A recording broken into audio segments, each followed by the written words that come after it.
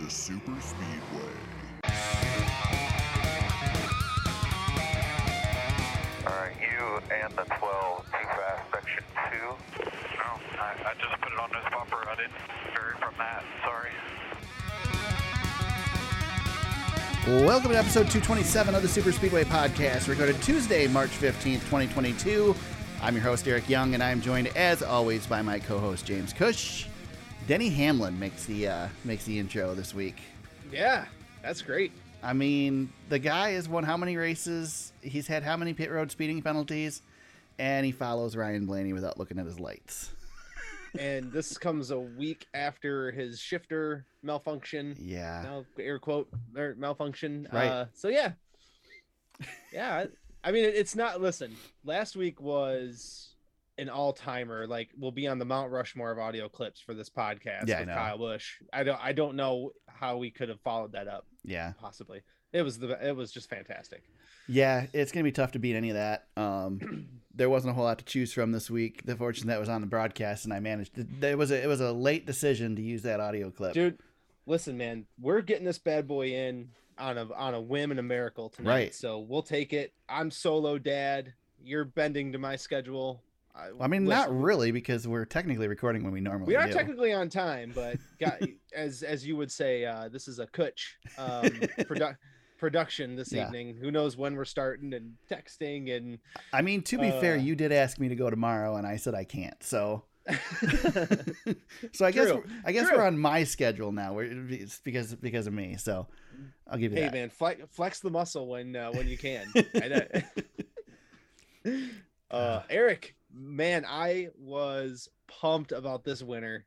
Go for it, man. Let's get into it. Yeah, let's start there. Chase Briscoe, the 200th winner in the history of the Cup Series. Oh man. And so cool. He did it the right way, man. They first of all, three guys battling for their first win ever. They all raced each other clean. Great finish, thanks to Eric Jones once again being the late race caution. Somebody said on DBC this week. At least they don't. NASCAR doesn't have the debris caution anymore. Now they just have the Eric Jones caution. Right. Yeah, it's man, and he's been running. He didn't have a great race this week, but. You know, he's showing some improvements, so I hate that he's getting this treatment, but that's, you know, a story for another time apparently. Yeah, but Chase Briscoe put the hammer down and got her done, and held those two off, Tyler Reddick, and who the heck was the other one? We had Ross Chastain. Yeah, we had Ross Chastain dealing up there, and Ryan Blaney gets bit by the pit road bug one more time. I mean, they've got to be just pulling their hair out with their pit road problems. Got to be time to replace one or two pit crew members, don't you think? Some people might need to be fired. I don't. I'm not a proponent of firing people, but we had storylines across the board up there. I mean, Kurt Busch trying to get 2311 back to victory lane. Kevin Harvick keeping the top 10 streak alive. Well, not only Kurt Busch, but I mean, we got Kurt and Kyle, who managed to get Toyotas in the top 10 when the Toyotas were out to frickin' lunch all day. They're really stinking up the joint. But yeah, I mean, it surprised me when I heard that Kurt Busch finished fifth, because he was really nowhere for a long period of time, but managed to get the finish at the end. Of course, you get that when you have, you know, late race caution that shakes things up too. Yep. But good to see at least two Toyotas get into the top 10, because they sure as the heck weren't running there during the day. Yeah, absolutely. Yeah, they've been struggling. You know, and Truex pounded the wall. Absolutely pounded the wall. I mean, that looked like a big hit. We're going to see hits like that, especially on these flat tracks, James, where you can't run speed off. You cut a tire down, you're going to smack that wall hard with the right front. Right, and still, I think we are still showing some tire issues. Corey LaJoie had a tire come off. Or did you hear what he said today? Because he was on Sirius, so they were expecting to maybe get to the bottom of whether the wheel came off first or not, but I didn't hear what he said. No, I didn't hear what he said. And the funny thing is I listened to him on Gluck's podcast today, but so I mean, that was pre-recorded, so right. No news out of Corey LaJoie from my end. I didn't see anything on the Twitters either, but okay. There was a lot of speculation because the wheel nut came off, that the wheel likely came off first before the contact. But it's hard to say because we don't know how these aluminum wheels, when they hit the wall, they break. And they Truex, that thing exploded. Yeah. when he made contact. He couldn't even drive that. I mean, he was smoking the tires trying to drive away. So right. But Eric, back to that restart. I mean, you started saying it. We had all these first time winners, and how they didn't wad them up going 7 wide into that dog leg, and then you had Chase Briscoe, just perfection on that last restart, blocked his way to the bottom, held his line, and then I guess he's the shifting master. We've seen this a couple times out of him. He was dropping the hammer at the Coliseum earlier this year too. So something to it. Maybe I think a lot of these teams are going to be looking at with this car, opportunities when you can find it to start downshifting and get a little more acceleration out of these corners. I could see that happening here. I could see it happening in Loudon. I could see it happening in Martinsville. We're going to go to Gateway this year for the first time with the Cup Series. I got to imagine they'll be shifting there. Yeah, I think this is exploiting something that's with this new car. I think we found a little bit of a nugget here. I guarantee you the rest of the SHR guys are going to be switching over to it. Yeah, I'll tell you what. I mean, for one, it's easier to do than it was in the past, because you don't have to try and find the gear. You just go forward or backward. Ask Denny Hamlin which direction to go. And then again, you got that extra gear. You got that overdrive. That gives you a little bit more freedom there. The gears are closer together. If you're bogging a little bit in the turn, downshift, man. Downshift, and we saw even in your burnouts when if you're about to hit the pit wall and you can stop, you can throw it in reverse actually pretty quick and smoke them the other way too. So that was pretty impressive. Yeah, we learned that at the end. Yeah, I thought he was going to tear it up. That's for sure. Oh yeah, I thought that transmission was gone. Man, Eric, what a cool. To speak on Briscoe for just a little bit. Yeah. I love these first time winners. But he's got such a great story. What a story. I mean, that's it. I mean, sleeping on couches, sweeping floors in ARCA shops. Dude, he's living your dream. He is driving his favorite driver's car. He's doing what I do in NASCAR heat. In real life, IRL, right? Yeah. This is he's living the dream. And Eric, when he got out of the car, you saw him take a knee and kind of do a prayer, and many people might not know that story, but it was a very public miscarriage that his wife had, and a super tragic deal for their family, and he had some emotional Xfinity Series wins following that. I think that's when he beat Kyle Busch going toe to toe at Darlington. I mean, we know he's a wheel man, and he can really drive these cars, but man, I mean, just what a story, what a drive. I mean, over 100 laps led, was not a fluke. I mean, Chase Briscoe showed up, and Ryan Blaney left the door cracked open just a little bit, and he was able to slam it through and get this one. Man, Eric, we've got another driver locked into the playoffs here. It could get a little interesting if we keep this up. Yeah, definitely could get interesting. I'm telling you, I seen some good things out of Harvick this weekend. Hamlin continues to struggle. My prediction, I'm telling you, those guys, you just filled 2 holes in the playoffs with 2 guys that we maybe weren't expecting to be there. However, I would argue that we had 2 winners last year at this point in the season where we weren't expecting them to be in either. So it's a little early to go crazy. It's a little early to start screaming that we're going to have more winners or whatever, but. Well, we were doing this, like you said it. We were doing this last year, and then Kyle Larson started ripping. But I don't see. Well, I'll tell you what. I just don't see that happening this year, James. I don't know that I see somebody just going on a tear. Because we're still learning so much. Yeah, I don't see double-digit wins, but somebody will break through and get to like 5 or 6. Yeah, I mean, probably we might get a couple. But I will say this: Chastain and Reddick will win a race. Like Chastain especially. That Chastain is there. And Suarez, I mean, I wouldn't even count Suarez out. Like those guys that Trackhouse team can freaking win. All you got to do is put Austin Dillon in the lead, and Suarez will take him out and win. Eric, I was amazed by Trackhouse last year. I remember very fondly saying, "Man, Trackhouse, they're like not fooling around. They came to play." And then you get them in this new car, and holy smokes, they are right there with the big dogs. Every week right now. Yeah, it's definitely really interesting to see that crop of drivers that we're seeing up toward the front.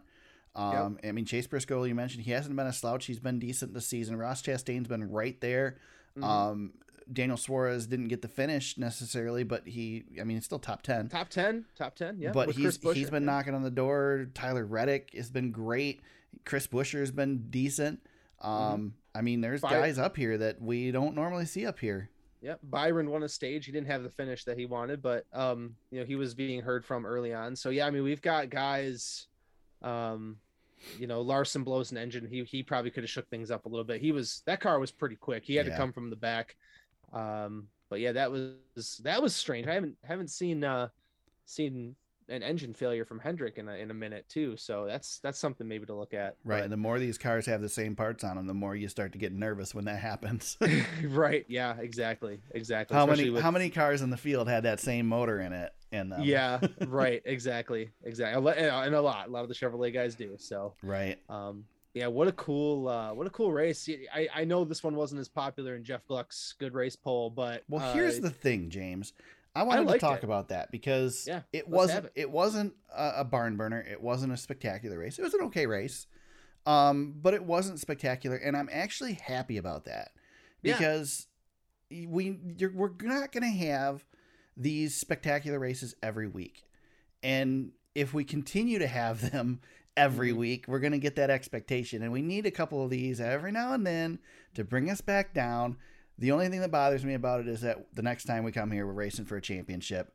Yeah. And it's just, I'll say it again, last year did okay for us, but this just is not a great track to decide a champion at. And hopefully, no offense to Phoenix, no offense to the crowd. I know it's a great area, but hopefully this is the last time we race for a championship here.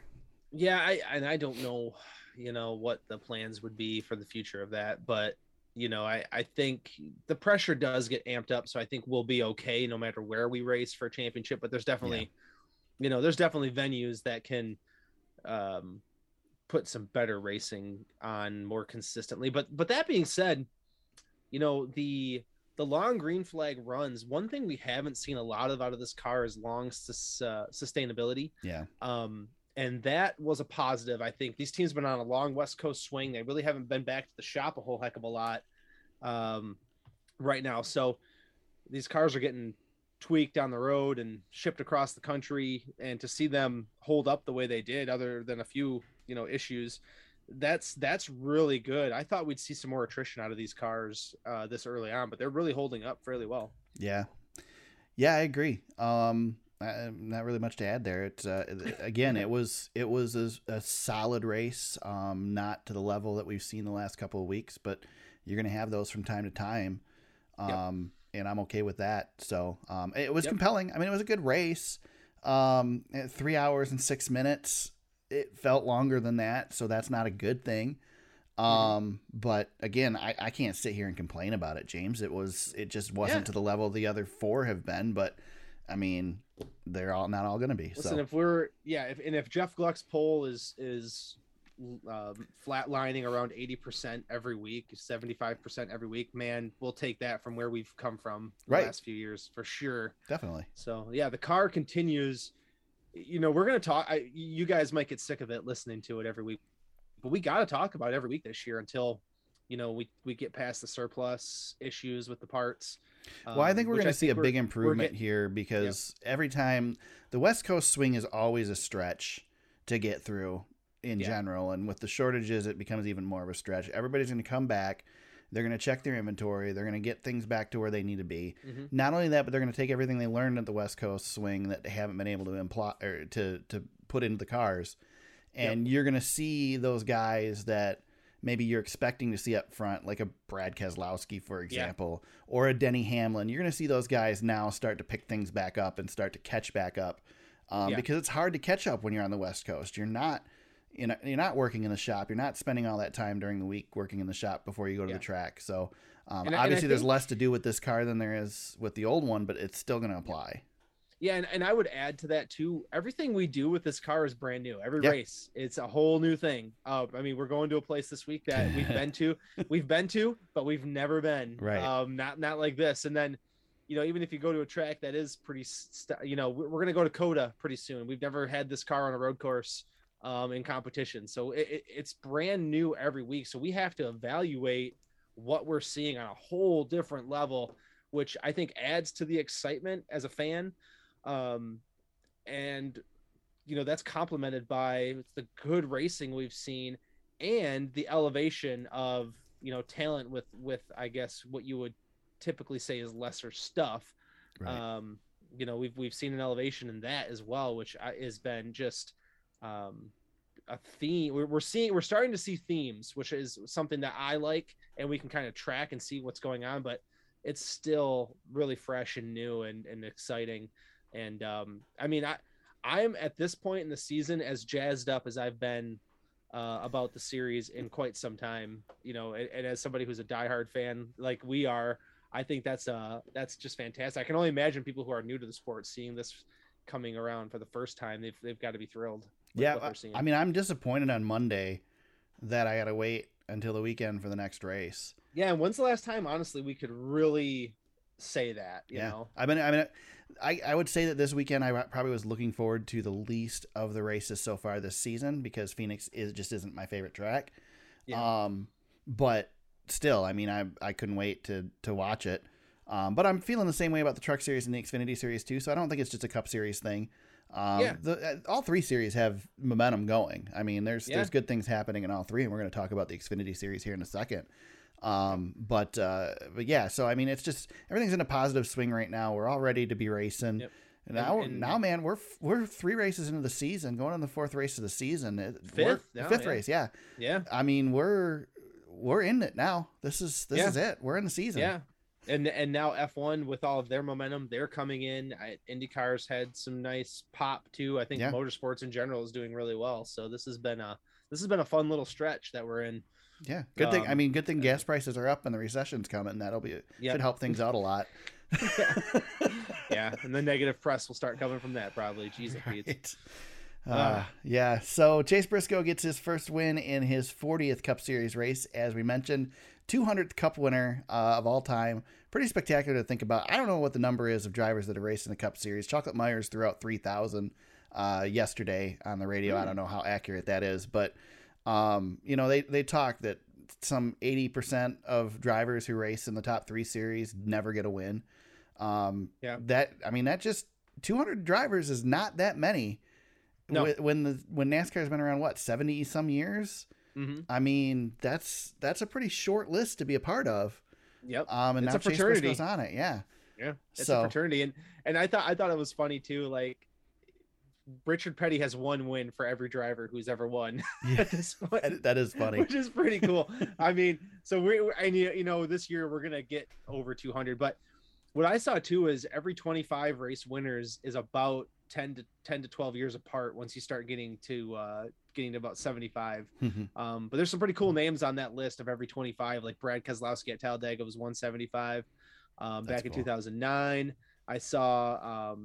Joe Nemechek, I think, was 150 back in the early or late 90s, like 1999 too. So it's pretty cool to join that fraternity, and we're gonna continue to add guys to it. But I'm looking at really quick. I was looking at the overall point standings, not including wins, not the playoff bracket. But Joey Logano leads the points, and it's really like. Chase Briscoe's right there. He's 4th. Kyle Busch 2nd. Chase Elliott 3rd. Kyle Busch is 2nd in points. How incredible is that? Yeah, he's 2nd in points after the struggles he's had. Kyle Larson and Chase Briscoe tied for 4th. Eric Almirola had his first non-top 10 finish of the season. He's 6th. Cindric 8th. Reddick 9th. So pretty cool. Little mix of some new names. I mean, we got some fresh blood, which is pretty exciting. So just wanted to throw that out there too. Yeah. What about Harvick set a record this weekend that Fox was making a big deal out of? Yeah, tied a record. Tied the record. Yep. What the heck was it now? He's most consecutive top 10s at one racetrack. Right. Do we care about this? I mean, is Harvick didn't care? He said, "Who cares? I don't pay any attention to it." I mean, Fox is making it out to be a really big deal. Yeah, it's a made up stat. Yeah. But it is, it might be a made up stat, or it's a made up. I shouldn't say it's a made up stat. The stat's official. Nobody keeps track of this crap, though. It's a fake record. It's a fake record. Right. But There, you can't go on a list, find a list of like Yeah. you can, multiple winners or whatever. You can't find a list of this somewhere. What I would say though is, to Fox's point, I'm glad that they researched it, because it just goes to show you how good he's been at Phoenix for so long. I mean, 18.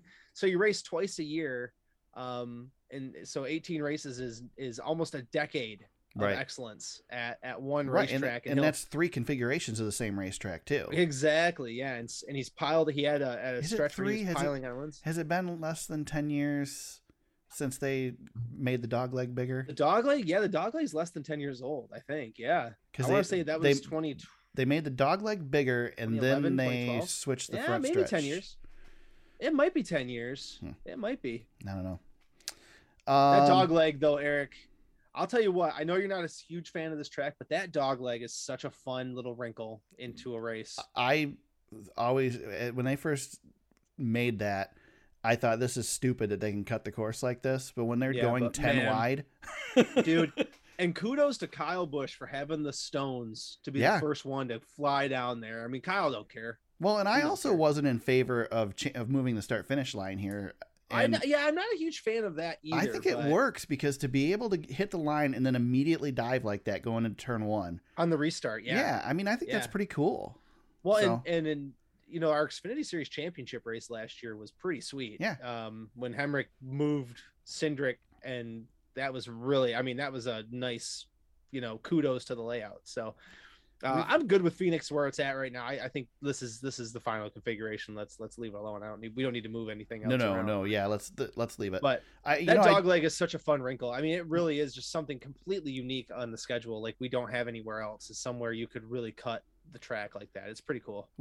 Just past where the start finish line is now in the old configuration, when they originally came here, 1988 was the first race at Phoenix International Raceway. There was an opening there for the road course, and they used to clip the end of that concrete wall, and they would shorten that wall every race because they would take chunks of concrete off the end of it. I miss that. That was cool watching them. They'd put a speed shot camera right there on that wall, and they'd just come up and just scrape the sucker. Yeah, that was cool. That was really wide out the other way. And then on the bottom of the corner, playing NASCAR Racing 03, things like that, you could hit the rumble strips. They had like a road course style rumble strip on the inside. So that was a cool little configuration. I always loved Gateway's got one of those, Eric. Yes. I think they still have it. Gateway still has rumble strips, yes. And they have the wall that comes out too, I think. Yes, they do. They put a barrier up for the IndyCar race, but the Truck Series race, it's open, and I'm curious what they'll do for Cup, because generally we don't have wall openings in the Cup Series. So I wonder if that will be one of the renovations that they do, and maybe get rid of that for the Cup race. We'll see. Maybe. The old EA Sports games, you used to be able to run the Phoenix road course, which was always really cool. You could go out onto the road course. I thought that was I can't remember which one that was, but that was a long time ago. Yeah.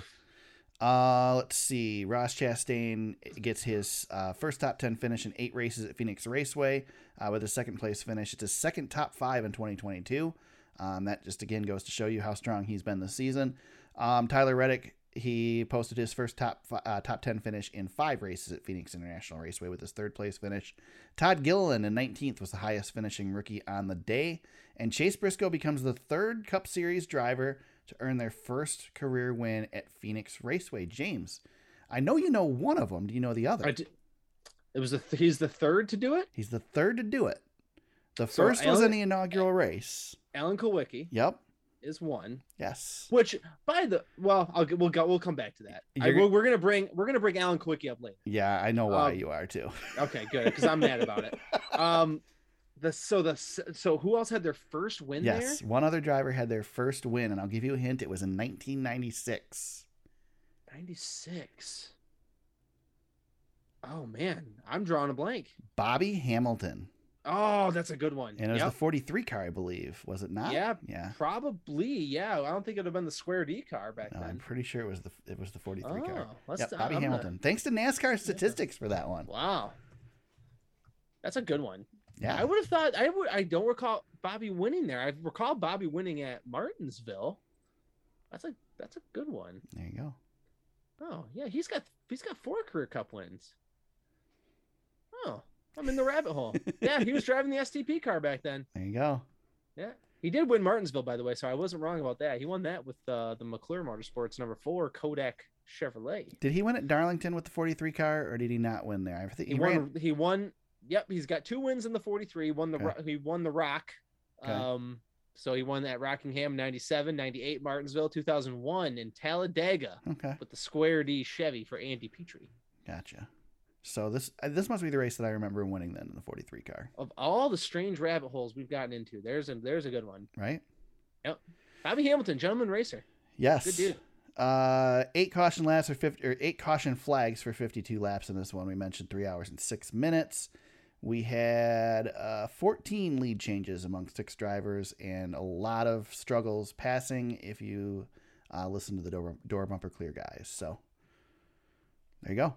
That's Phoenix Raceway. Anything else that we missed in the Cup Series race, James? It's not as eventful as we've had the last few weeks, but I feel like my excitement for Chase Briscoe winning was muted in comparison to how excited I really was on Sunday. Yeah, I was pretty excited too. There was a hard fist pump when that happened. It's really tough for me because I really, really want Tyler Reddick to win because A, I've been cheering for him, and B, we predicted he would be the next first-time winner, and we've had 2 since that. Yeah. But I really want Reddick to get it. But can't root against Briscoe, man. This guy, he's a wheel man. He's had a fun start to his career. It's been really interesting to see what he's done.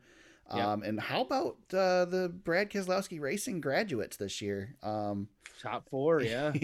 Pretty cool, man. So. Yeah.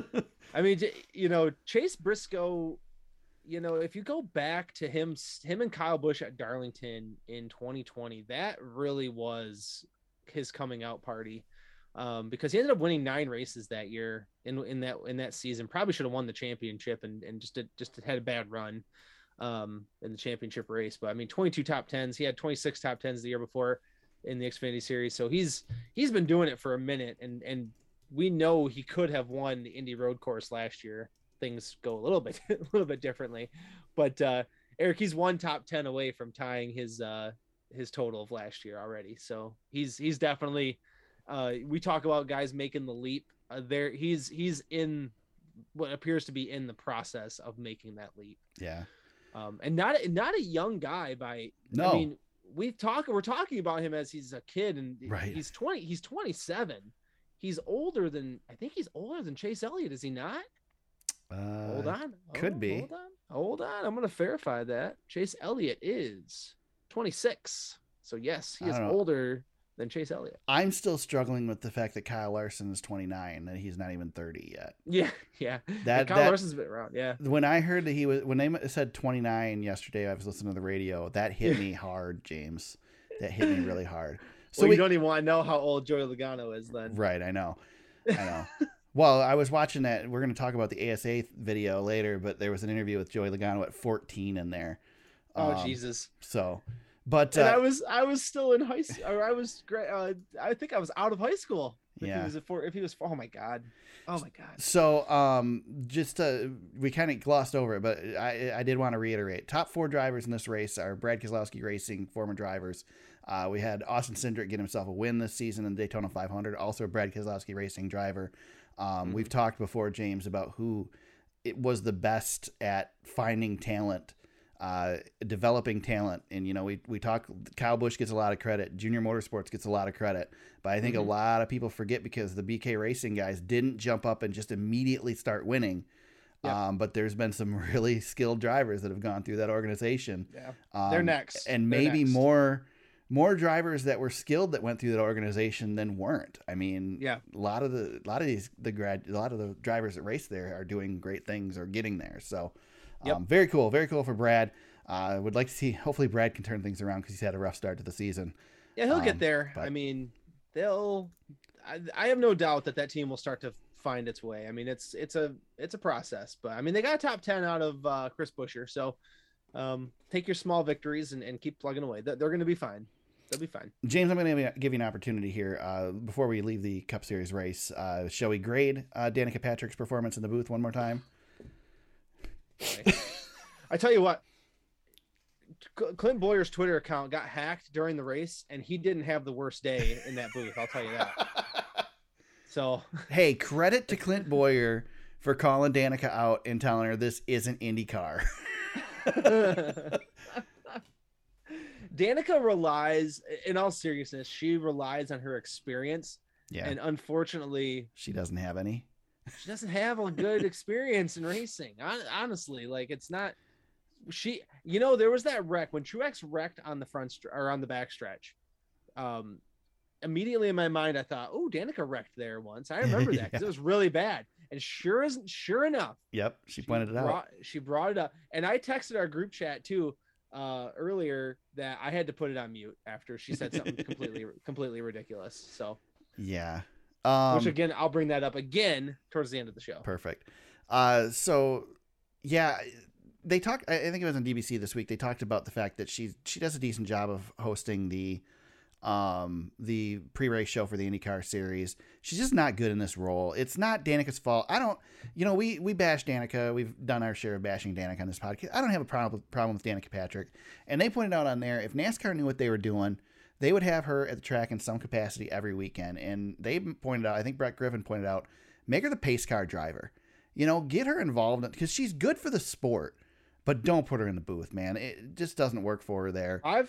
Yeah. Another spot you could put her, James, they suggested on the podcast, and you're going to cringe because you hate this segment, but make her do the grid walk. Oh, God. But seriously, I mean, she's good at interacting with people. She's got a podcast. She's good at interacting with people, interviewing people. Don't make her do color commentary. She sucks at it. It's not her fault. She sucks at it. Some people just can't do it, Yep. So. And to go back, Danica Patrick belongs in the NASCAR Hall of Fame. I'm sorry, like she will get there, I'll she better. I will defend Danica in certain situations. Do you think she will get there? Do you think she'll get nominated? Yeah, she'll get in. I have my doubts that she will. She'll get in. She should, but I have my doubts that she will. Yeah, she will definitely make it at some point. I don't know when. She's not allowed to be on the ballot until this coming vote. I think she'll be able to be on the ballot, so we'll see. Okay. She retired she retired the year after junior. So yeah, she should be on the ballot. She should have been able to be this past season then, because junior had to wait a year. Yeah. So. Yeah. Junior retired 2017. She retired 2018. So yeah, she should be coming up for a nomination. If she gets in before somebody like Carl Edwards, I might have an issue with that. But I wouldn't be surprised if she gets overlooked, James. I really wouldn't. She shouldn't, but no, I wouldn't be surprised if she does. But if you want to put a marketable face on the Hall of Fame, Danica Patrick's definitely a good person to get out there, and she's deserving on her own merit. She is when you think of women driver in the sport, on a tangent here for a second, but women drivers in the history of motorsport, she's the one that comes to mind as far as longevity is concerned. Nobody did it better than Danica. Right. Janet Guthrie's probably, better. Yeah. I mean, you don't think that Jennifer Jo Cobb should get in before Danica in the Hall of Fame? Man, holy smokes. Put Natalie Decker in there then, right? Too. Yeah. Hey man, she's making good with that Bush sponsorship on TikTok. James is a big fan of Natalie Decker on TikTok. How awful! I mean, how awful are we as two white dudes sitting here? Yeah, we really sound like dicks, don't we? Bashing on. You really do. No, seriously though, I do think Danica Patrick, if we could get her involved somehow, it'd be good. It would be good for the sport. I guess I give her credit for trying it. Maybe, I don't know. I'm not thinking that she necessarily knocked on Fox's door and said, "Hey, can I do this?" Mm-hmm. Honestly, I think it has a lot to do with what Clint wants in that booth right now. It's Clint's buddies that are going in there. It's people that Clint has had relationships with. It's not just, I mean, nobody's been in that booth yet hasn't had some connection with Clint. So of course, yeah. I mean, next week I've dropped it in the news. We might as well say it now. Yeah. Jeff Gordon's back in the booth. This week, which I'm looking forward to having Jeff back. I thought he was great. Yeah, I think the booth kind of misses Jeff just a little bit. I think so. I wouldn't mind seeing just Clint and Mike do something too. Have a week where we don't have the third or the second analyst, but Fox has bigger issues than just who's calling their races at this point. I mean, it's noticeably getting pretty rough. Yeah. Everything that they're doing. So yeah, but I digress. So we head over on Saturday. We had the NASCAR Xfinity Series. race in the whatever the heck it was, the United Rentals 200 at Phoenix Raceway, and Noah Gragson finally makes good on where he's had the opportunity all season long. Finally gets that win, 114 laps led, essentially dominates the race, gets himself the victory, wins stage 2, second in stage 1. This was a Noah Gragson day. Only 3 other drivers led double-digit laps. Brandon Jones with 30, Trevor Bayne with 38, and then John Hunter Nemechek with 11. So good on Noah Gragson to get that win and climb the fence, man. Yeah, he did. He definitely did. Eric, I gotta say, what do we think? What do we think of Trevor Bayne right now? I don't know. Dude's running. He is. He's running. He is. They added races for him. Yeah, he's gonna run some more races this year, so that's good. Yeah, I mean, he's two starts, 2 top 5s. He could win a race. Yeah. Well, we talked about it last week that Trevor had the problem that he got ran over to Roush, and Roush was struggling, and we didn't know how bad Roush was struggling at the time. We knew they were struggling, but we didn't know how bad. And he got railroaded out of there for Matt Kenseth. Yeah, which was pretty ugly. Yeah. So I mean, there's probably a lot of potential there for Trevor Bayne that we never saw, and we're gonna see it a little bit right now. I mean, again, if there was a car in the field that you would want to run in and prove yourself in, there's probably no better car than that one. That's the one. So if there's an 18 or a 54 on the door, I mean, or a 20, that's that stable. Hey, speaking of 20, I want to jump back to the Cup race because whoever the idiots are who decided to put the Christopher Bell paint scheme on Kyle Busch's car this weekend, man, that pissed me off. I liked it. I liked it. So, okay, the chrome numbers, I was a big fan of the chrome numbers. I could not tell that wasn't 20 because I couldn't see those damn numbers. Did you see the viral photo that went around of them trying to get that car through tech? No. Because the chrome numbers screw up the laser system. They like spray painted they spray painted the 18 inside the chrome, and it looked absolutely ridiculous. I'll have to look for it. Yeah. Yeah, it's out there. All right, let's go back to the Xfinity race. Eric, I was going to ask you, since let's jump back to Noah Gragson. I know we're jumping around a little bit. If you had to guess off the top of your head, what is his average finish so far through 4 races? How do you think he's doing? Top of your head, what do you think? You're close. He is an average finish of 2. Nice. I was going to go 2, but that seemed too easy. Yeah, 3rd at Daytona, second, and then the win at Phoenix. So he has led multiple laps in every race. So I couldn't remember where he finished at Daytona. If I remembered he was 3rd, then I would have gone with 1 of 3 in 2 seconds, and he is lighting it up right now. Is there anybody in the Xfinity series that celebrates better than him? I don't know. He's pretty good. I like he's a party animal, man. I love that. I mean, when he really gives me a Tim Richmond feel, James.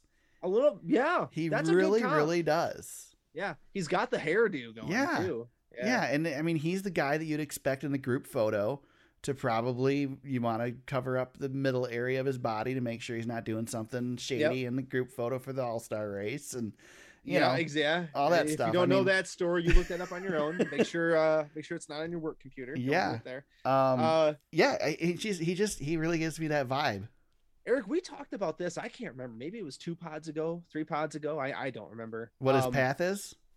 Well, no, it's well, that's kind of it. But at some point last year, I feel like he hit rock bottom, and then he blossomed, and ever since then he has just been doing what he's supposed to do at this point in the Xfinity series. But you had it.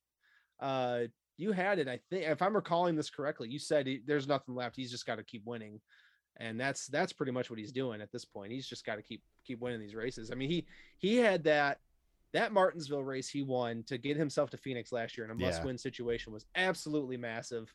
And I wish he could have finished it off and got that title.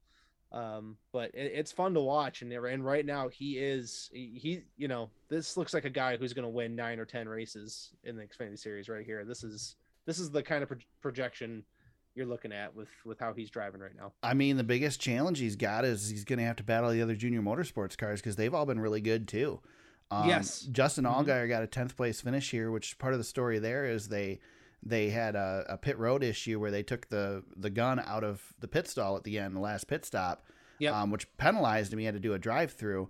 He raced back up to 9th, and then they pitted on the checkered flag lap to tighten the lug nuts because they had 2 missing lug nuts that they were aware of, and they didn't want to get the penalty. So they realized they could pit. They were at the right place. They could pit and only lose 1 position. And stay in the top 10. Yeah. Brilliant. So still a top 10 finish for Justin Allgaier. Josh Berry finishes 3rd. You know, it's these guys are doing well in these junior motorsports cars. So, and then of course you've got the JGR cars as well. I mean, between those 2 groups. Yeah, I mean, Trevor Bain's coming to steal some stuff, and you know, John Hunter Nemechek's dipping down a little bit too, with Ty Gibbs being as good as he is as well, and Brandon Jones. I mean, shout out to that guy, finished 2nd, and Brandon gets overlooked a little bit compared to who he's running with a lot, but he's a pretty solid guy behind the wheel too. So I you know, that Joe Gibbs stable is always going to be solid. It's really those 2 teams right now. Everybody else is kind of, you know, floating around. Yeah. Even Colleague. I mean, Colleague is very, very good. They've got AJ Allmendinger, and they're going to be just fine. Landon Castle, Daniel Hemrick in there too. But that team is absolutely a threat. We'll see more of them soon. But right now, it's pretty cut and dry between Gibbs and JR. I feel like. So I asked this again. I think I asked it last week or maybe the week before. And I hinted at it a minute ago. What is the path for Noah Gragson? There's no way he runs another year in the Xfinity Series. If he runs another year in the Xfinity Series, it's a waste. Yeah, I don't. So there's nowhere at Hendrick. He's not going to Hendrick. He's just got to. I mean, you look at Chase Briscoe. I guess is kind of a comp here. You know, when we didn't know at the time that Clint Boyer was going to be, you know, forced into retirement. Right. That's what I'll say it that way. But you've got to be, if you're Noah Gragson, you have to be so good that somebody cannot deny your talent. You've got to be put somewhere. And I just don't know. I don't know what the Chevy opening keep is. Him? I mean, they're going to have a colleague ride. Yeah. That they could put him in. They could put him in a colleague ride. There's no room at Hendrick. Trackhouse, maybe if you need another charter though. Yeah, that's the thing. You need a charter. You need a charter. Do you look at if you're like Brad Keselowski, maybe? That's I'm wondering. Do you Brad? There's going to be an open seat at Stuart Haas. Stuart Haas is what I was going to say next. Yeah, if you're looking at somebody to hop into the 10 ride, that'd be a nice fit there. So yeah, I mean there is going to be options. I just don't know. You know, like. How much does Chevy have them locked down, I guess? Right. And then, of course, I saw rumors on Reddit again that, of course, we've never heard anything to substantiate this, but we know he was looking last year. You know, does Junior Motorsports come into the Cup Series? Right. You know, do they get a charter? And it's now the time. And you know, I will say too, let's not count it out. I mean, Kurt Busch and Kevin Harvick at their age, we cannot rule out that they would retire. Even though they've just got these rides. Doesn't sound like Kurt's going anywhere, but I haven't heard anything on Kevin just yet. So let's wait and see, I guess, on those as we get a little bit later into the year. Right. Oh, let's see. Noah Gragson. It's his 6th victory in the Xfinity Series. Only 6 wins in the Xfinity Series. That's kind of surprising. 106 Xfinity Series starts. First victory and 4th top 10 finish in 2022. So, yeah, you mentioned he's been right there all season long. Yeah. It's his first victory at Phoenix Raceway. He's run 7 races there before. It's his 4th top 10 finish at Phoenix. Sheldon Creed was the highest finishing rookie on the day in 14th. My boy. There you go. There's your Xfinity Series. One other thing I wanted to point out in this before we move on to the news, James, is I mentioned Danica Patrick in the last segment. I wanted to mention that there is somebody who's been in the booth this season that is very strong and has a bright future in the broadcast booth when his NASCAR career is over. And unfortunately for many, it's going to be a while yet, and that's Joey Logano. He is absolutely terrific, in my opinion, as a color commentator. Yeah, he's good. He does a great job. He works well with whoever he's with in the booth. He's funny. He's entertaining. I'm a Joey Logano fan, so maybe that helps. But I think he's incredible at it, and he did a good job again this weekend. I agree with that. I checked in for a little while on Joey, and yeah, he's good. He's been a solid, bright spot of those Xfinity broadcasts all season long. Man, keep him in the Xfinity booth for a while. I mean, let him get some reps. He ain't got to go to Cup for a while. He's got some driving to do still. Exactly. And Daniel Suarez did a good job again as well in the Phoenix race. So it's always good to hear him in the booth again. A guy, I'm sitting here thinking that Suarez, I'm assuming that English isn't his first language. To go and do broadcasting in your second language, I can't fathom that, because I know a little bit of Spanish, but not enough of a second language to even speak it fluently, let alone do a broadcast. Man, and shout out to Daniel Suarez, because that guy was so close to being gone forever. Yeah. And he stuck it. I love the guys that can grind, and that dude went to Gaunt and he did the grind, like absolute grunt work, grinded it out a whole season, and worked his way over to Trackhouse. And man, is that a sunny, rosy situation that he's found himself in. The best ride he's had, he had top tier rides with Stuart Haas for 1 year, and then Joe Gibbs obviously replacing Carl Edwards. But this is the best he's looked since getting into the Cup Series. And this is a guy who's an Xfinity Series champ. So I love that he's sticking around, and doing TV is only going to help him with his brand that he's working to build. I mean, you love to see the recovery. I mean, it's a great story, because he could have been gone pretty quick. Yeah, I love that he's sticking around. You got to really respect those guys that are able to take the step back and start over, in one of the lower series. You got Daniel Hemrick, who's done that. John Hunter Nemechek, right, James? I mean, I know. Yep. He went too far back, but I just had to throw it out there for you. He did that but that's the thing with him. He did that on his own. I don't know. Right. Like he's on a whole different trajectory. I'm not sure. But I mean, he was on a path to, something like, you could see something like Corey LaJoie doing something like this too, Yeah. Corey just ended up in the wrong path to where he didn't get the top-notch ride. He's a good driver. And maybe he could have jumped down to one of the lower series and gotten back on the right path. Who knows? And obviously the John Hunter Nemechek story is still, here to be told. We don't know what's going to happen with him. Not sure obviously, that's gonna. He's doing well in the Truck Series, but will he get that opportunity to come back up? Who knows? Well, and that's why I'm enjoying, I'm enjoying this Landon Castle story, and I hope that he can.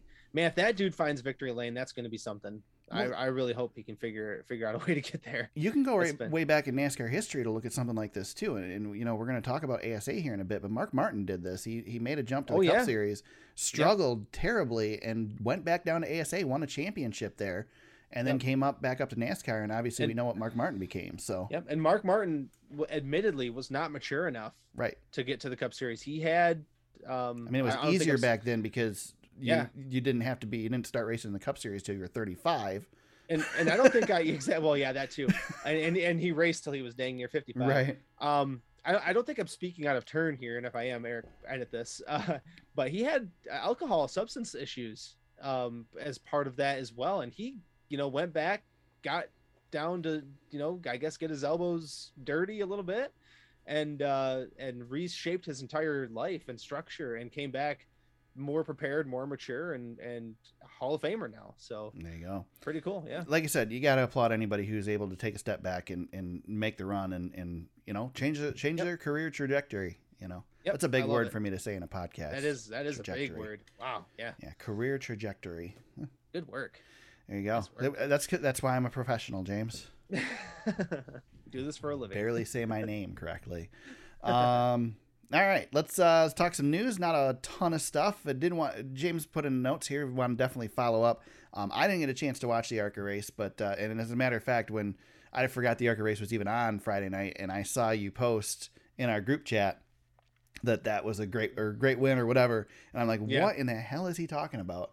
But obviously, we talked last week about the hauler driver who was killed for David Gilliland Racing in the ARCA Series, and Taylor Gray backs it up with a big win at Phoenix Raceway for that team, and very, very cool deal for them for sure. They weren't sure that he was going to race. Yeah, there was talk that they were going to sit this one out. They got a car, put it together, ran it unsponsored with just the names on the car, and man, only in sports, you know, right? only in sports. That's part of why we love this stuff. We love racing. We love everything else that you just don't get the human aspect of this. It's so deep, so impactful, so powerful. I don't know. I mean, I know it's the ARCA series. It's not as well known nationally, but just, I mean, this is just something. I mean, we've seen this in motorsports a handful of times, Eric, and it never ceases to amaze me that when tragedy strikes, you know, the story finds a way to break through, and kudos to David Gilliland Racing, Taylor Gray, getting it done. Huge emotional win, and Taylor said it best. I mean, these guys on this team are his brothers, his family, and just cool. I mean, just it's worth shouting it out. We don't talk the ARCA series a whole heck of a lot, and this is probably the biggest story of the weekend. I think even surpassing Chase Briscoe's first win, which was huge. This was something else. It's pretty cool. Yeah, the ARCA Racing series too. I mean, I haven't watched it since Daytona, but seems to be on an upswing as well this year. They've got a lot more cars. Yeah, there's some health. They got some. Yeah, they're healthy. I would say it looks healthy at this point. They definitely hit a transition period for a couple of years there with NASCAR's purchase and the uncertainty of what ARCA was going to become and the new car and all that stuff. And they've seemed to have a resurgence coming, so that's good. Yep, very cool. Good series to have. We need to keep that series going. That was one of my big worries when NASCAR bought them, is whether they would do the right thing or the wrong thing, and it felt a little bit for a while like it might have been going the wrong direction, but it's good to see that coming together for them. So Yep, exactly. Hopefully they can keep it going strong. Speaking of NASCAR leadership, we had a leadership shakeup this week. Steve O'Donnell has been promoted to Chief Operating Officer, and Ben Kennedy has returned to the competition team, where he will be the Senior Vice President of Racing Development and Strategy. Yep. I don't know. I've lost track of where the hell all these guys are in the organization. I pretty much know that Steve O'Donnell, Ben Kennedy, Mike Helton, all those guys are Steve Phelps. Yep. They're very important people in NASCAR, and that's all that really matters to me. Well, you know, this press release is all this says to me was, oh boy, the Clash was a huge success. Yeah. Here you go. Yeah, that's what it sounds like to me. Yep. We want to make sure that our executives are promoted accordingly, because we had a huge hit on our hands at the Coliseum. Kind of felt like we just took the nameplates off the doors and just shuffled them and put them back up on the doors, and we're like, okay, this is the announcement this week. So, well, and I'm sure their bank accounts are totally fine with that. Yeah. Because I'm sure that was another change. Yeah, I'm sure. But, you know what? In all seriousness, though, these guys have helped guide us through, and Phelps as well, have kind of, at this point, they've brought us out the other side of some pretty weird stuff. James, they dug us out of the Brian France hole. The Brian France hole, and then after that we were hit with a global pandemic for 2 years. They navigated their way through that. Yeah, their way so well through it. I mean, we didn't have a failure during the pandemic, James. Everything went off without a hitch. The only black eye on the sport was the Donald Trump, Bubba Wallace fiasco. That's true. We did have that. What are you supposed to do with a situation like that? Either you don't, but again, the leadership of NASCAR has guided us through, and I've been shaky on my trust of NASCAR, and I still have my reservations. Well, our job is to be skeptical.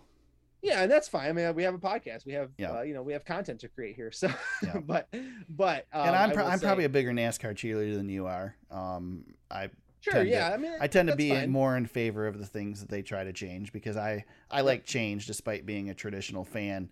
And you're an old curmudgeon who doesn't like change. Larry David, yes. But you are correct. They got us when Brian France had his DUI.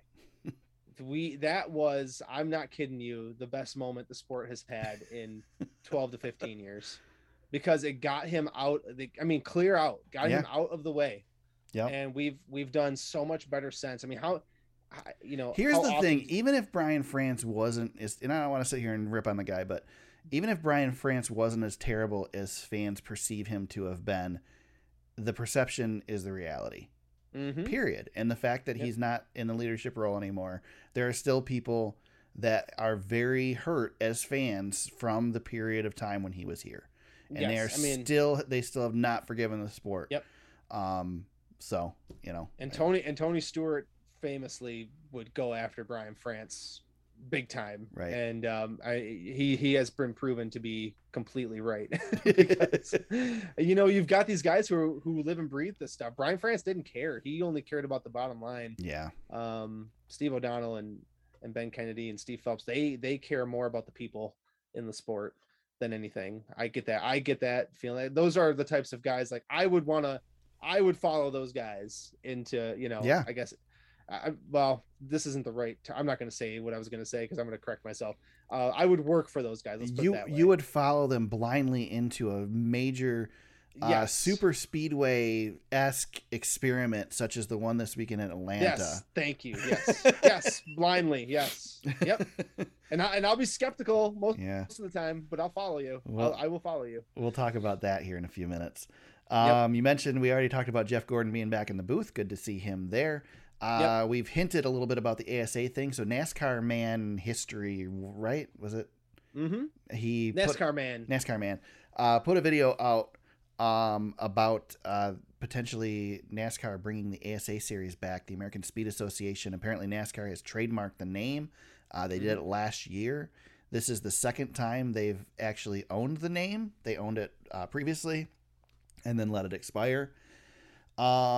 So a little rumors floating around. We know that we talked about earlier this season on the podcast that the Championship Racing Association, I believe is the organization, CRA, is planning a national late model series as well.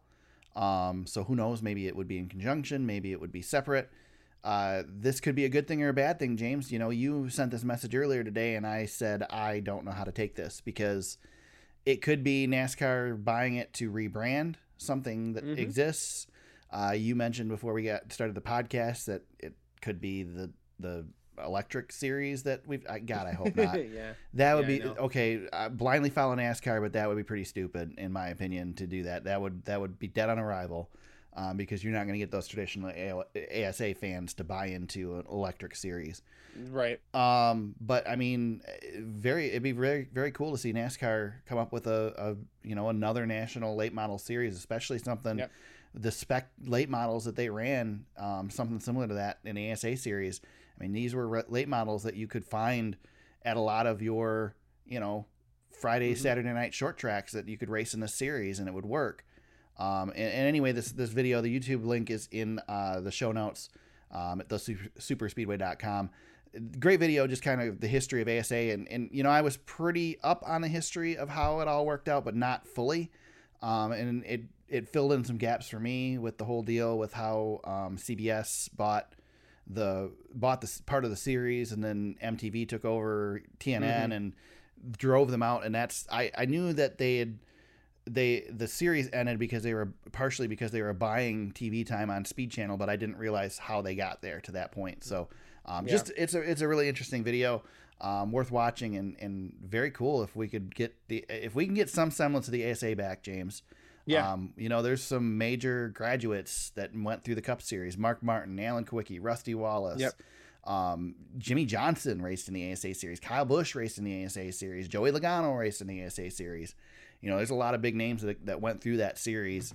That it'd be a great place to grow, the young kids. I mean, nowadays they'd be racing the ASA Series when they're like 10. Yeah.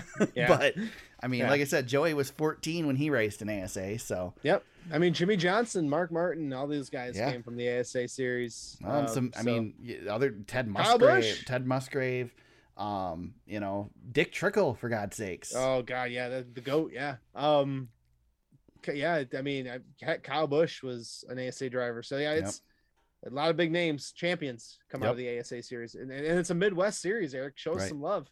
Exactly. That's our neck of the woods. I mean, ASA has been in our backyard a couple of times. So there you go. Only other news item: Richard Childress said this week that he's got Tyler Reddick wrapped up. James, Reddick is contracted at least through 2023 for Richard Childress Racing, and doesn't seem like Richard plans on him going anywhere. So nope. I mean, that guy is the future of the organization. If you do this right, he can be your flagship driver. Unfortunately for Austin Dillon, right, he's killing him. Right. So, there you go.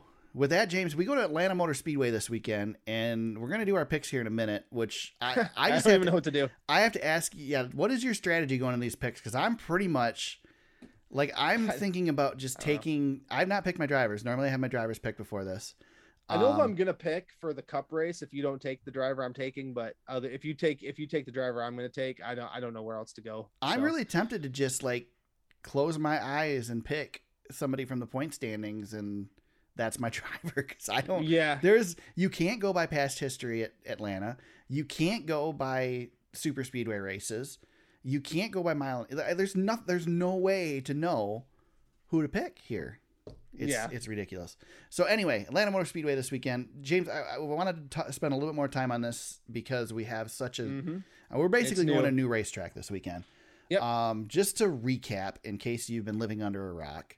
Atlanta Motor Speedway, they had to repave the track. Had the same asphalt on it for about 78 years. Not really. 1996. 96, 97. Yeah. Yeah. When they reconfigured it, they paved it, and the asphalt's been falling apart, so they had to repave it. And the brilliant minds at Speedway Motorsports and NASCAR decided that instead of asking the drivers what they should do, they would just go off the wall and do their own thing and try to make a 1.5 mile super speedway. So what we've got here, the apron, James, the apron is the same.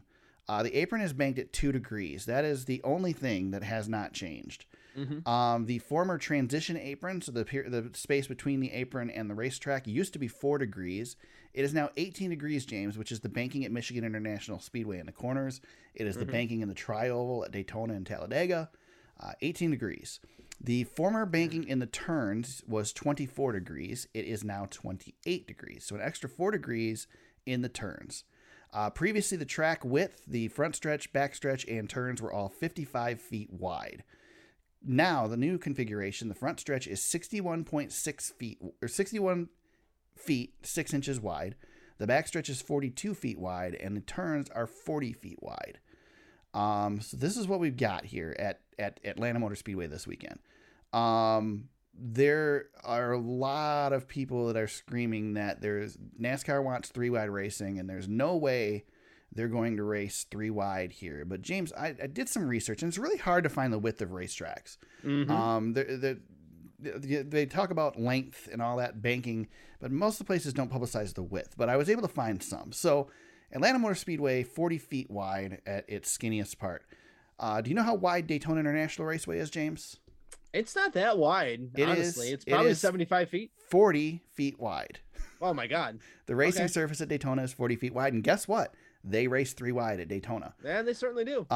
Daytona's banking, however, is 31 degrees versus Atlanta's 28. Talladega is only, James, 48 feet wide. Why did they get 70 from? I don't know. I don't think there's a track on the circuit that's 70 feet wide, to be quite honest. I guess Phoenix may be the only one. Maybe. So 48 feet wide at Talladega, 33 degree banking. Bristol Motor Speedway, James. Do you know how wide Bristol Motor Speedway is? 35.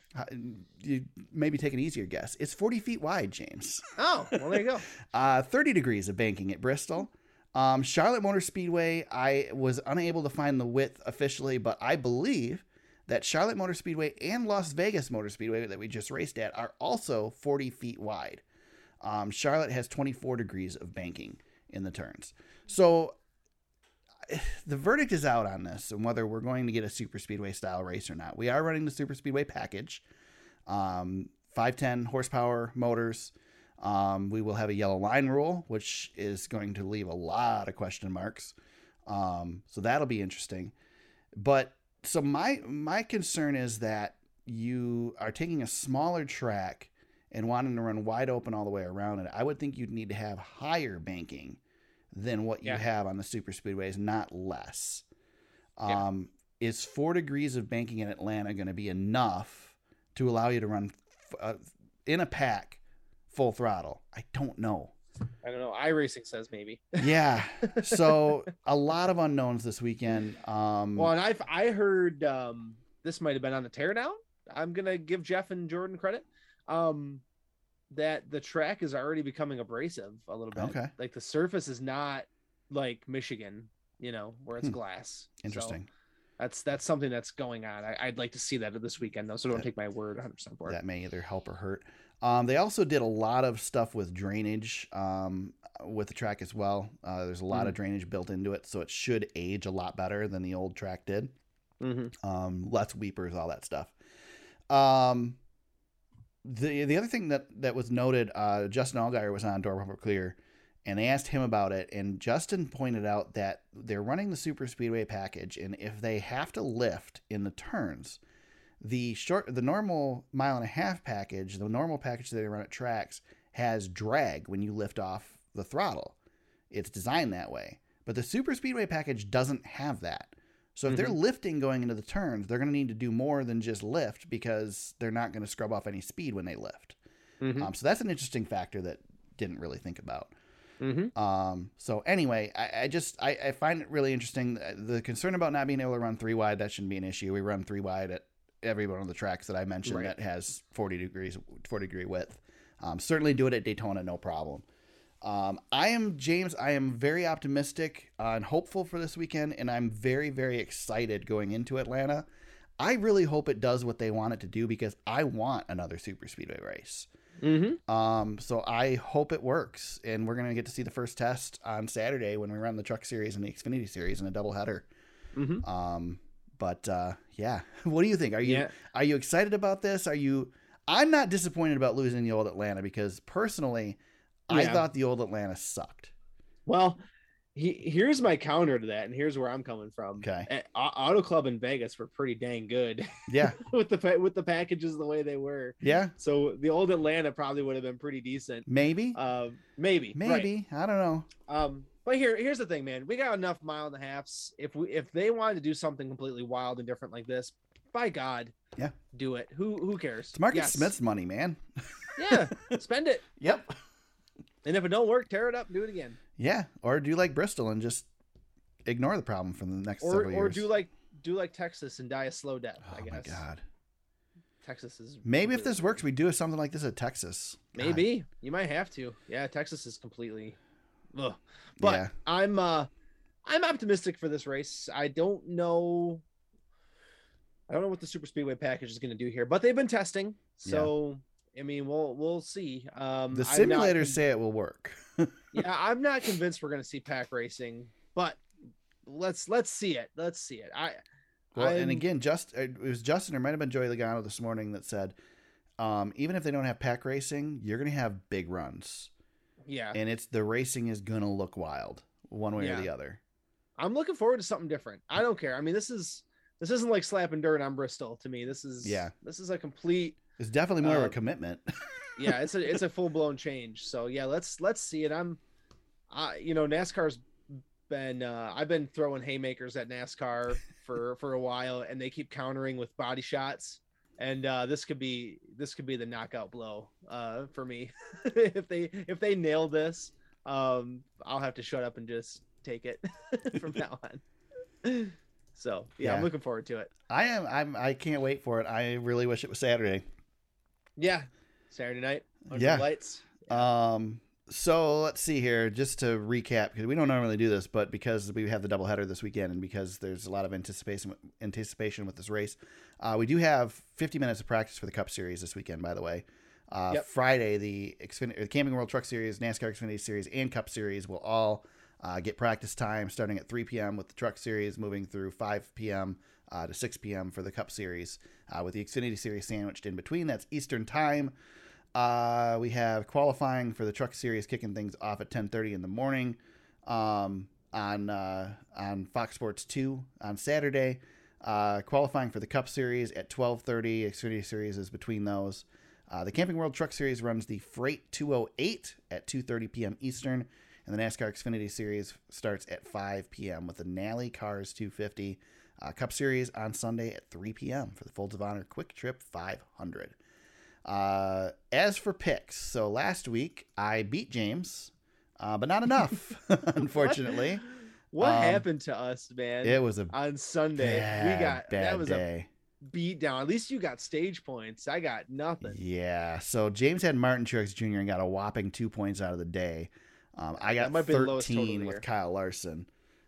Fortunately, Justin Allgaier got me some points on Saturday with 41 to Daniel Hemrick's 32. So I beat James by 20 points, but James still has a 26-point lead. So I get to pick first. And again, I don't have a freaking clue. I think I'm going with aggression this weekend. Sure. So the freight auction's 200 on actually it's 208, James. 208. Oh, my bad. According to Atlanta. On Saturday with the Truck Series is our first pick. And let me look here real quick. I had an idea of where I was going. Don't take mine, dude. I've got a plan. I'm going to go with who I was going to go with, and I'm going to go with Zane Smith. I don't know why. Oh, nice. There's absolutely no reason, but I'm going Zane Smith for this one.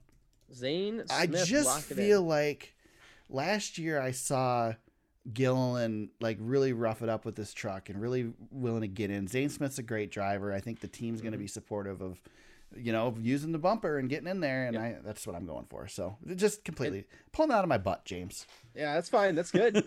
I'm only going to get to sneak a pick past you one time right here, so I'm going to do it right now. Ryan Preece, I'm going to take him. He has claimed Truck Series points, so nice.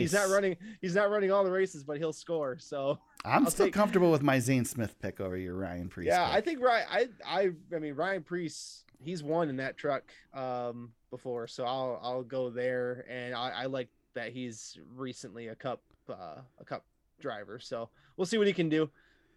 That's a good truck. I don't know if I don't know what he's gonna look like. I'm not super confident in it, but I like the talent behind the wheel there. I'll go Preece. I'm gonna go. You know what? I'm just gonna throw it at the wall and go with Noah Gragson for the Xfinity Series, James. Dang, yeah, I was actually gonna take him because of stability. Yeah, that's the thing. Like, there's so much good coming out of that Junior Motorsports camp that I kind of want to pick a Junior Motorsports car. I can't pick Allgaier, and I'm not comfortable with Josh Berry in this situation, so I'm gonna go with Noah Gragson.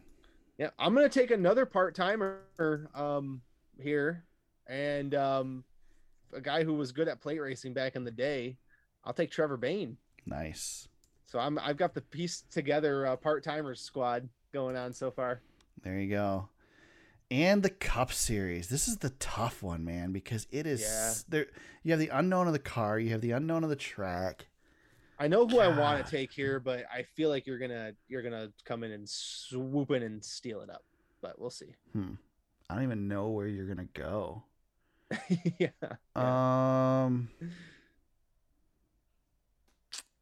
I don't even know. Give me Ross Chastain. Good one. Yeah. Okay. I mean, he's gonna again. Do no something. Reason, man. I guess I should look at what the next race is. The next race is the road course, so I'm all right with that. Yeah, that's good. Yeah, Coda's. Oh, I'm losing Noah Gragson for Coda though. That's tough. This is gonna be my first repeat of the season. Give me Ryan Blaney here. He's shown to be an excellent draft driver with the way he's run at Daytona and Talladega. If that correlates in any sort of way, I like Penske. Yeah, I'm not going to take Austin Cindric here, but Ryan Blaney, he usually finds his way around. Now his pit crew is probably going to kill me at some point, but yeah, this will be my first repeat pick. Ryan Blaney is our most picked driver of the season so far. Interesting. Yep. I will say that I really, really wanted to go with Joey Logano. Yeah, I mean Penske is going to be good here. Joey's probably going to be really solid. Joey's good at plate races. He's also good at new situations. So Joey's probably a good pick. But you know what, James? Everybody's going to wreck out of this thing anyway. So who the heck knows? Yeah, I think no matter what the racing is this weekend, we're going to see some cars get stacked up. Yep. But, I think so. James, take us to the fantasy league. How'd that go this week? Eric, I don't even know. I can't even describe my frustration. I didn't even look at it. So as far as like this league, I joke all the time that this league drives me crazy, but honest to God, I am at my wit's end with the league. I have finished in the top three of the four races this year, and I'm nowhere to be found in the top three for the season standing. So go figure. Kyle Larson blows the motor and takes what would have been a monster win for me and puts me in second. Justin 713, your winner, 205. I was second, 200, and Fast to the Grass, 196. Eric, you were sixth at 187. We were all pretty close. Mid pack. That's right where I hang. Yep. Overall standings, Justin 713 is our leader. Todd Freight Train is in second. Fast to the Grass is third, and Eric, me and you, we're not off to as shitty of a start as we know. It's not bad. No, we're right there. I'm the last person in the 700 club. You're right there, 695, fourth and fifth. So, yeah. I'm gonna say it one more time. Ranger. Yeah, we're beating him. I mean, he's lurking, right? he's playing. He's got the strategy, James. He picks bad at the beginning of the season, and then he's got all the good drivers. He waits till the end of the season when you know who's good. Yep. And he'll have all those guys with his hair on fire at some point, right? Yep. Maybe the new car's throwing him for a loop. Yep. So maybe or practice. I don't know. Yeah. He's gonna hear this and be like, "You SOBs, I'm coming for you this week." So he's got a plan. I'm waiting for it. Yeah, he's got a plan. I'm not worried. He'll win it in the end. Yeah, but that dang fantasy league, God, man. Yeah, I don't know. James, I'm gonna give a quick shout out here, real quick. I want to shout out NASCAR, James. I know that's a little odd, but so the reason I'm going to shout him out is, and I think I teased this a little bit a week or so ago. Maybe I can't remember if I talked about it or not. But anyway, NASCAR puts the full race replays up on YouTube all the time, and a lot of old classic races. And the biggest thing for me is I like going back and watching some of those old classic races, or at least moments from them. But 9 times out of 10, you get a old video shot from an old broadcast from an old VHS tape, and the quality sucks. But NASCAR's videos, of course, are from the original film, and so you get pretty decent quality for something that was filmed in 1988, as the one was that I watched this week. Watched a good percentage of the inaugural Phoenix International Raceway race in 1988. That's a good one. Yep. Which was Alan Kawicki's inaugural win, the birth of the Polish victory lap, where ESPN thought that he got lost on the way to Victory Lane. That's the reason I watched it, James, is because I watched that race live, and I remembered in my head, Bob Jenkins saying that he got lost on the way to Victory Lane. Yeah. And I wanted to go back and see if I remembered that correctly, that they really thought he did. It was fun to watch. I watched a couple old Riverside races recently. I've been clicking around watching a few of those really old races from the 80s and 90s, back when I started watching the series. So good on NASCAR for putting those out there, having that content available, and not charging us for it, just giving it to us for free. So very cool. Yep. Any shout outs for you, James? Yeah, I finished the Bubba Wallace race doc on Netflix, and just wanted to shout out NASCAR for their involvement in that. I thought it was pretty well done. Look at our NASCAR fanboys. Yeah, the fact that we're real critical of NASCAR, James. Yeah,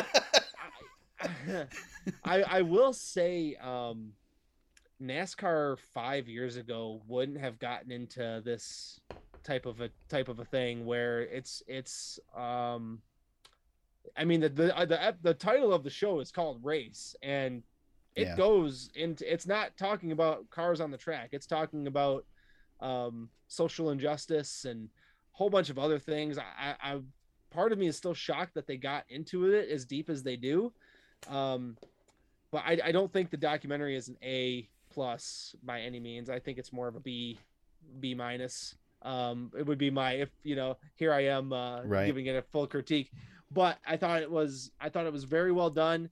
I thought it showed NASCAR in a very positive light.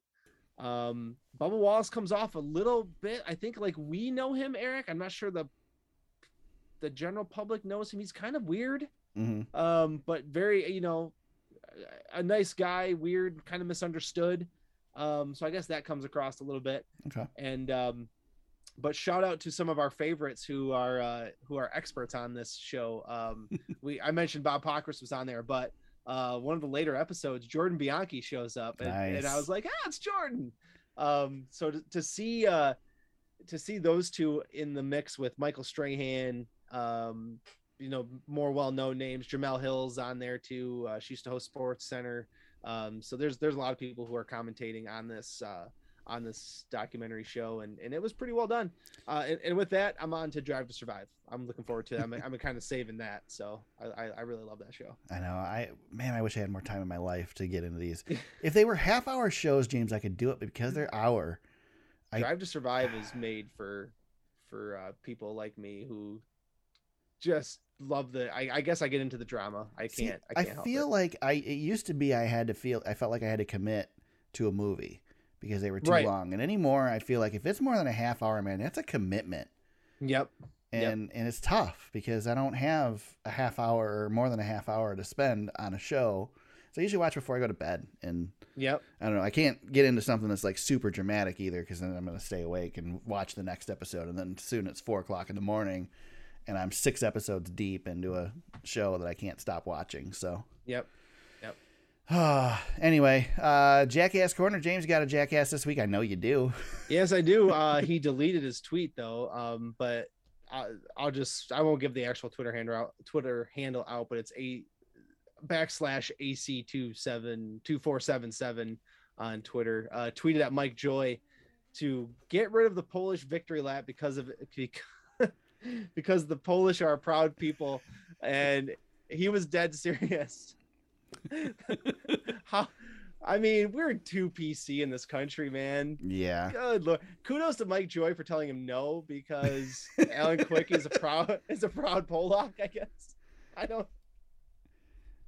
feel like Mike Joy is such a great ambassador for our sport. He's done a great job coming at the haters.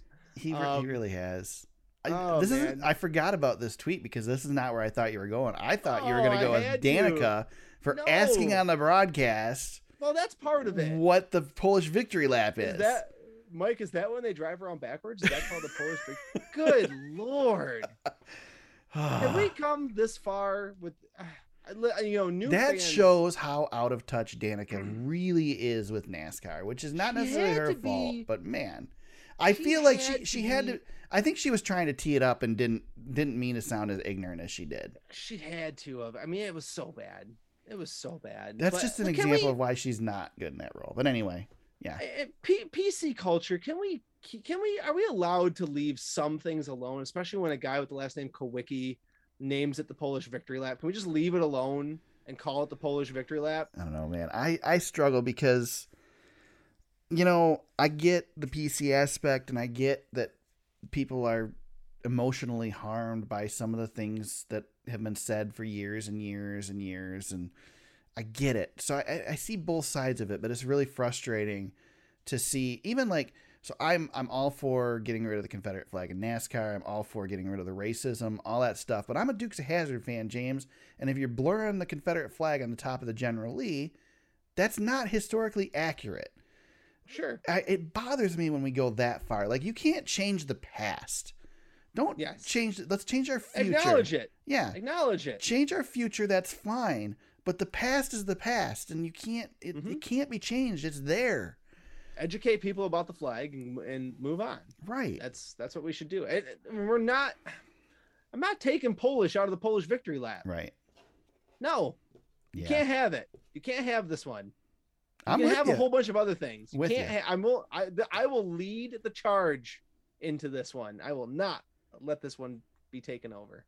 Yeah, I'm with you. It is the Polish victory lap. My God.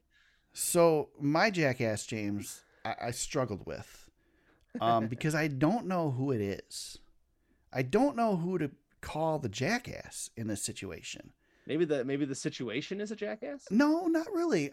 So my jackass is whoever is responsible for Chase Briscoe's hair, because the Victory Lane interview or the interview on the track was so uncomfortable. He's got a problem like I do. Dude, he's got to shave it short. I love Chase Briscoe, and I felt so bad for the dude because here's his hair standing up like 10 inches long. And yeah, you're right. He just needs to buzz the sucker off and just go with it, man. Poor dude needed a hat or something. Somebody should have run up and give him a hat. Fox should have, I don't know, somebody help him out. Greatest moment of his career, and he's never going to want to watch that video. He's got a legit comb over. He does, man. He does. Got it. You got it. When you've got it, that Eric, you're looking at me right now and you can see the glare. Yeah. You got to cut it down. Right. It looks good. You have to. You got no other choice. Yeah. You've got no other choice. Keep Love you, short. Chase, man, but I feel for you, dude. I'm not picking on him. As a man, I feel bad for him. I struggle. Eric, you've got a luscious full head of hair. I'm not as fortunate. I had a fear my entire life that I was going to go bald. Entire life. Unfortunately, it's legit. I've got some receding, but it's not mine's acceptable. You've known me for a long time in my adult life, and it's always been this way. Yeah, so but it looks good. That looks good, and that would look good on Chase. Gray. I know. I feel bad for him. I mean, his hair was standing straight up alfalfa style. It was the wind. I don't know if it's the wind that's the jackass. If it's his barber. I don't know who the jackass is, but somebody needed to step in on that whole deal. So feel for you, Chase. Really, seriously, not picking on you, man. Congrats on the win. But I'm sorry, dude. I just think it's Eric. You know, we can call it. It's his hair that's the jackass. There you because go. My hair is a jackass. Yeah, I mean, if his hair would have just cooperated in that moment, but the hair wanted it wanted the intent. It was like Mike Pence's fly, James. I could not stop looking at it, and I felt terrible about it. I forgot about the fly. Oh, man. That's a great way to sign off the show. Exactly. Right there. We just talked about Mike Pence on the podcast. There you go. Now I can tag it and get extra visits when people. Oh my God, I forgot about the fly. Wow. James, where can people find you on social media if they want to hit you up during the week? At James Cush on Twitter. If you want to yell at me for making fun of Chase Briscoe's hair, and didn't make fun of it, not making fun of it, feel for him. You can do it on Twitter at TSuperspeedway. You can find the podcast on Facebook at facebook.com/TheSuperspeedway. Our podcast is on thesuperspeedway.com. You can find old episodes, show notes, links to articles we've discussed, past race coverage, photos, all that stuff on there. You can find the podcast on Apple Podcasts, Spotify, Google Play, Stitcher, SoundCloud, and Facebook. Atlanta Motor Speedway is the home this weekend for the NASCAR All 3 Touring Series. I'm excited to check it out. Can't wait to get back here next week and talk about it all. Let's see what we see on Saturday and Sunday. No clue. Probably the most unsure of what to expect we've been since the Coliseum, James. I completely don't know what to expect. Hopefully it's a good race. We'll be back to talk about it, criticize it, praise it, whatever. We'll talk about it all next week. Until then, everybody, let's go racing.